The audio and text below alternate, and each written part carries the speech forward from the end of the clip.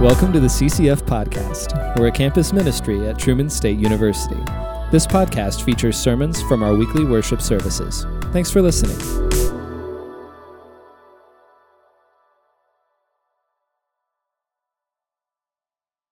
Hi, my name is Brooke. I am on staff here at CCF.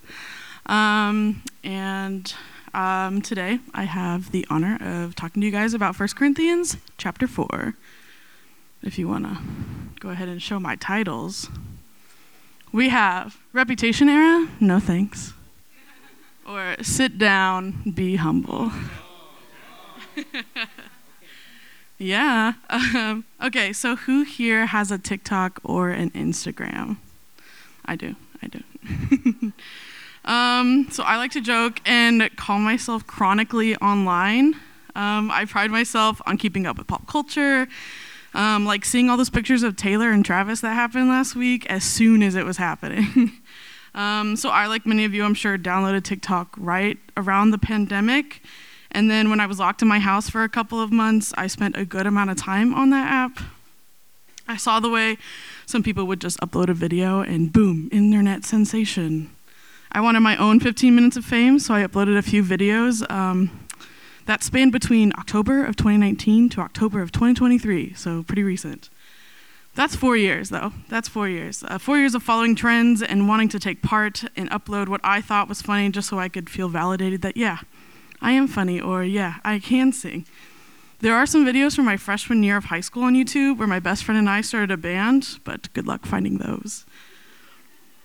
I am about to put myself on blast here and show you all a couple of my greatest achievements. So after about a year of keeping up with the trends and posting videos, it finally happened. I posted a video that got the most views ever. That's here. Okay, so in retrospect of all things TikTok, it's not a lot of views. But for me, I was freaking out when I first saw this. Over 3,000 views. Over 3,000 people have seen me make a fool of myself online, and they loved it. Do you see that? 251 likes, 12 comments, and they said things like, "I'm dead," or, "Wow, that's natural talent right there," or, "Lady Gaga who?" And then there was this one, which was the real kicker, "OMG, I love you." I almost felt like Metro Man in Megamind, like the "thank you, random citizen." But I also took all these comments and likes and views, and I said to myself, okay, now we have to make a video that will get more views than this one. And so I kind of fell into the same hole that I did in middle school and high school, where I based my popularity off of how many likes my posts got from my peers. Essentially, it just kind of turned into, how can I get more? How can I get more? And to add icing to all this cake, I made this horrible, horrible TikTok. It was only the second one I had ever posted, and it was just putting Tori Straggy's face in front of George Lopez's face. See? Like, it's not good. And as you can see, I put in all the stops to get it seen. Caption, "George Lopez would be proud," hashtag For You page, hashtag FYP, hashtag FY page, hashtag George Lopez. But it all paid off because even though 1,800 people saw it, one of those people was George Lopez himself. George Lopez commented on my TikTok, and to this day, it is the only time a celebrity acknowledged my existence that I did not pay for. So, why do we care? Why do I care? Why do we care so much about celebrities and people of the internet and the influencers and nobodies who have these viral videos? The memes. We don't know anything about most of the people who we see on the internet or whose movies we watch or music we listen to. And as much as I'd like to think that Taylor Swift and I would be best friends if we ever got the chance to hang out, how would I know? I don't know her. I only know the side of her that's on the internet, and I'm sure most of you can agree that the side of ourselves we put on the internet is usually the part of ourselves we consider to be the best. We find ourselves listening to these people who have internet platforms when they have done nothing to prove they have the best intentions. We sometimes take what they say as fact. Videos or posts like, "the best movies." Take the Stanley Cup fiasco of recent. That all started because someone online influenced a group of people that having a Stanley Cup was a sign of status, and it just kind of snowballed from there. There are so many voices telling us what to do, what to eat, how to exercise, how to wash our face, that we can get caught up in the status of it all instead of what they are teaching us. Why do we sometimes focus on the teacher rather than the teaching? This applies to the church as well. The Corinthian church also admired celebrities. They prized lofty rhetoric and focused more on the teacher and what they could provide or look like rather than their teachings. And then once they had their teacher of choice, they would elevate them, put them on a platform, branded and marketed them, and then chose which tribe the teacher would belong to. The Corinthians, at least in chapter 4, seem to be very judgy people. They judged Paul harshly. They just straight up did not like the guy. And Paul later on in the chapter goes on to kind of mock this, but they thought of themselves very highly, higher than Paul because they saw themselves as being wise and strong and full of honor. They had finer things than Paul and didn't have to do manual labor. Verses 3 and 4 say, "But with me it is a very small thing that I should be judged by you or by any human court. In fact, I do not even judge myself, for I am not aware of anything against myself. But I am not thereby acquitted. It is the Lord who judges me." Paul insists that their low estimation of him really did not matter, but it is what God judges that is important. Just like the Corinthians, we can find ourselves putting more emphasis on people and their gifts rather than the gospel they are teaching or singing about. We can find ourselves judging based on things of the flesh and of the world, but not of the things that God deems important. Today, we evaluate our pastors and churches, sometimes, I'm not saying always, on humor, entertainment value, appearance, or their skill at marketing. You can't lie and say you haven't thought about these things, but I'm sure at the minimum you've noticed it, even a little bit. You can think of the things that brought you to CCF. Was it the way we did worship, the room we were in, the way staff looked, the seemingly communal love of the chiefs? Just like we pass judgment on choosing a church or church body to be a part of, the Corinthians passed judgment on who they deemed worthy of leading them. Paul sees this and so suspends judgment even upon himself. In the end, he who judges me is the Lord. Paul recognized that he did not stand in perfect state of justification or innocence. And Paul knew his righteousness came from Jesus, not from his own personal life. The church was struggling with unity. They wanted to define themselves by what made them unique and not what held them together. They had an arrogance and disrespect for the work of the apostles, so instead they presumed themselves to be the teachers rather than receiving the instruction of Paul and the others. They went their own way, unknowingly searching for an identity outside of Christ, and we often unknowingly seek an identity outside of Christ ourselves. The seeking of identity drives us to preserve that which makes us distinct from others rather than drawing us together towards the same grace that should unite us. We today still have an immense disunity problem in trends, theological categories, denominational beliefs, statements, social identities, political parties. We live in a very individualistic society. We prioritize a person, whether it be ourselves or another person, more than the collective group. Don't get me wrong, there are good things that come out of the culture in which we live. We celebrate diversity, we encourage self-expression, and we focus on personal development. But that also means that we tend to overemphasize our differences. We lose empathy and sympathy, and we seek to hurt those who have hurt us, even within our own family of God. Too many times we are shameless in our truths, posting it on Facebook, Instagram, TikTok, announcing our identities for all to see, and we are ready to pick a fight with anybody who dares. So how have you put emphasis on people and their gifts, their identities outside of Christ rather than on the gospel? If we don't worship God, we'll worship something. We only need to look around to see our tendency to cast ourselves on the altar of beauty, money, pleasure, powerful people, and important experiences. We worship with our words, but also with our time, resources, and money. I think of those comments, the ones that people left on my TikTok, the random people that I didn't even know saying such nice things or pumping me up. George Lopez saying he is proud. I would never say that I am one who cares much about what others think, but the way that I interacted with those comments or the likes on the video would suggest otherwise. Normally, we don't use the language of worship in this context, but that is essentially what it is. We can worship popular people. We can worship trends. We can worship popularity itself. In this new age of modern technology and social media, everyone is longing to be seen, to go viral, to have that quote-unquote 15 minutes of fame. And we often find ourselves yearning to focus on someone or something other than ourselves. So shouldn't it be to individually and collectively acknowledge God, to esteem Christ, and humble ourselves before Him? But it is just so much easier to strive for and to want the respect and admiration of the world. I mean, look at Paul.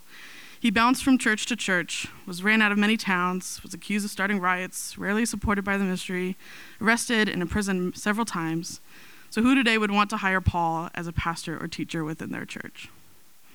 Our problem is that we often want a middle road, a little popularity, a little reputation, but still have the anointing of God. Essentially, we want the power without the cost.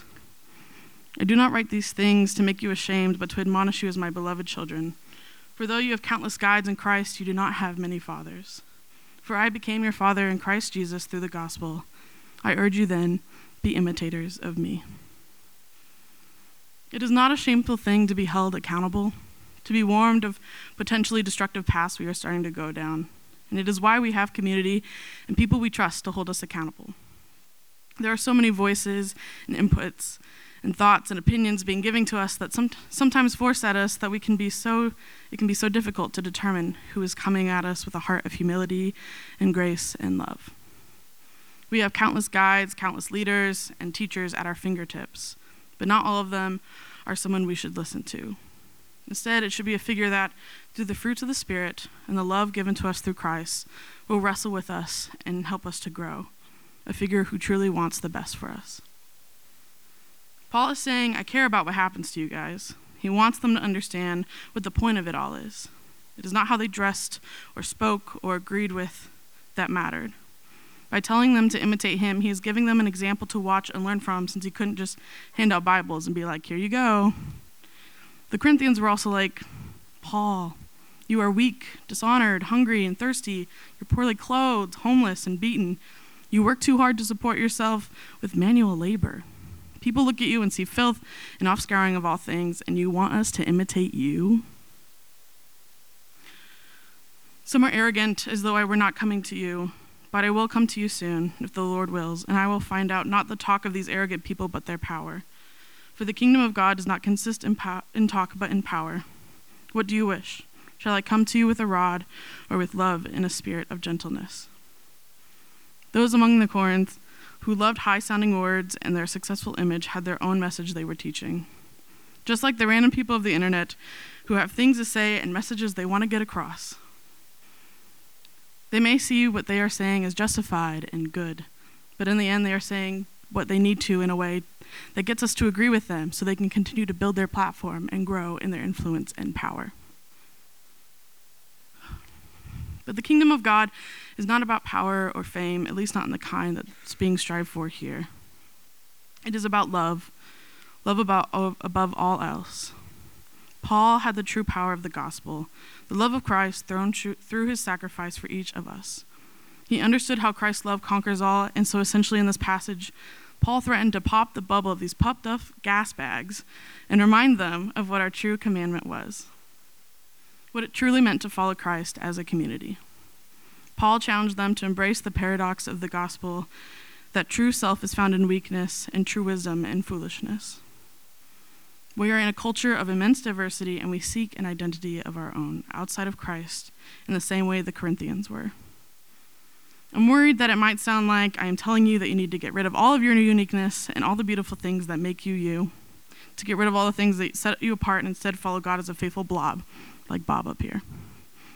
I watched this movie last night, still holds up. Which is definitely not the case at all. God made each and every one of you unique and special so that we can go out and be in all the places. Can you imagine if every single one of us here were made to be plumbers?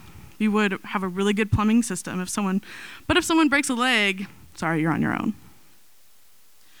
God gave us the talents and gifts we have for a reason, but they are to be used through Christ, not outside of him. Since the church was established and it has been fractured by pride and sin, and Paul knows that the people will not listen to him. He knows not all will follow the example that he has set forth of humility, but that they will continue to choose to argue amongst themselves and clamor for high power within the church. They had been fighting for who was their best leader, when essentially, if you think about it, none of them were.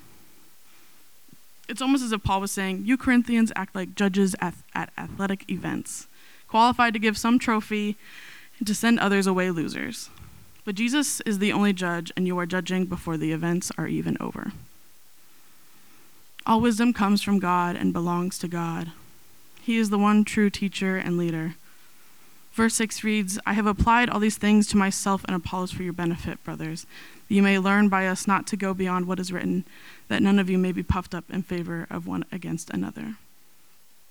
The Corinthians looked at themselves so highly that while God had designed the apostles to act as servants, they were proud of their own spirituality, and they were somewhat embarrassed of Paul because of his weakness and humble state. We, as a people and as a Big C church, are obsessed with the image of worldly success and power. And many Corinthians despised Paul and the other apostles because they did not display that image. They saw that the manual work that the apostles did is only fit for slaves. And for all the love for Paul and all the ways that we worship the parts of Paul's letters that fuel our systematic theologies, we sure don't have a hard time kicking Paul's teaching to the curb when it suits us. Because we are arrogant. It seems almost as though we have no respect for the teachings of the apostles, except for when it suits us or our doctrinal codes. We don't actually want to love in the way that Jesus calls us to love. We don't actually want to listen to Paul. We sure aren't going to do what he says if we don't like it. We're Americans, after all. We don't answer to anybody, which is exactly what the Corinthians are saying. It is so much easier to follow someone and their teachings if we agree with what they're saying, rather than being challenged by those who are following God's word and pointing out how we can change, be uncomfortable, and grow, because that's what the gospel calls us to do. This kind of ties back into how individualistic we are, how when it comes to the people we listen to and follow, it's easier to do with someone who won't push us to rely on others. It's when we face the things that are uncomfortable and tell others that we need help to learn and understand that we can grow. Like Paul talked about in the first couple chapters of Corinthians, if we think we have it all figured out, we really know nothing. But if you are afraid of being wrong, of never challenging what you think to be right, you are no longer seeking the truth. It's a good idea to look for and to find the right perspective on church and church leaders, or we will incorrectly assume that the purpose of church gatherings is to promote people and their gifts and not the gospel. Paul says that church leaders are servants of Christ and stewards of the mystery of God. None of us are perfect, but neither were we made to be perfect. The apostles were not to be overvalued, for they were ministers, not masters, stewards, not lords. They were servants of Christ and no more, though they were servants of the highest rank, that had care of his household, that they were to provide for the rest and appoint and direct their work. For even they were but servants of Christ, employed in his work and sent on his errand, and dispensers of the mysteries and truths of God, which had been hidden from the world. They had no authority to propagate their own desires, but to spread Christ. As an apostle, Paul says he is a fool for Christ's sake, weak, hungry, homeless, reviled, persecuted, slandered, and considered the scum of the earth. Leading others requires great humility, which was not seen in the teachers in Corinth. Paul wants us to keep an image in mind as we consider our teachers. Rather than viewing our teachers as rhetorics using eloquent words and sayings upon their pedestals, we should envision teachers as servants. And in that image, with that language, there is only one true teacher, and that is Christ. When Paul uses the term mystery, he does not mean to imply something that cannot be figured out. It refers instead to the truths that God knew before time and now has revealed to his people. Paul used mystery language to describe the gospel of Jesus. God entrusted his servants with the faithful stewardship of this mystery as they taught the gospel. When describing the apostles, Paul used the Greek word huperetes, I think I pronounced that right, which described a subordinate servant functioning as a free man. Huperetes means an under rower, in the sense that someone is a rower on a big galley ship. So, though it is not the most lowly word for servant, it is certainly not the most prestigious position. Under rowers serve Christ, the master pilot, helping forward the ship of the church. The under rower is one who acts under direction and asks no question, one who does the thing he is appointed to do without hesitation, and one who reports only to the one who is over him. So how can we find good leaders, build good leaders, and become good leaders? How can we ensure that the people who we spend our time surrounded by, listening to, watching, how can we ensure that we are not taking the platform that they have created, the image that they have presented to us, and using that to evaluate and choose who to follow? Why do we choose the people we do to have a platform? And what are their intentions? Why do we sometimes strive for that same platform? I strive for that platform, not to say anything of substance, not to make a statement, just for the sake of having that platform. For saying I had some sort of power. I knew that if someone saw a video that I had posted, then I selfishly took up a single part of their day. And I didn't fill it with anything good. We need to view ourselves as servants and not celebrities, not to strive to go viral within the world of Christ or to create a persona outside of Christ to get people to follow us. It is the gospel and not people and their gifts that should unify the church and propel it forward in their mission, in its mission. In Peter's first letter, he says, "As each has received a gift, use it to serve one another.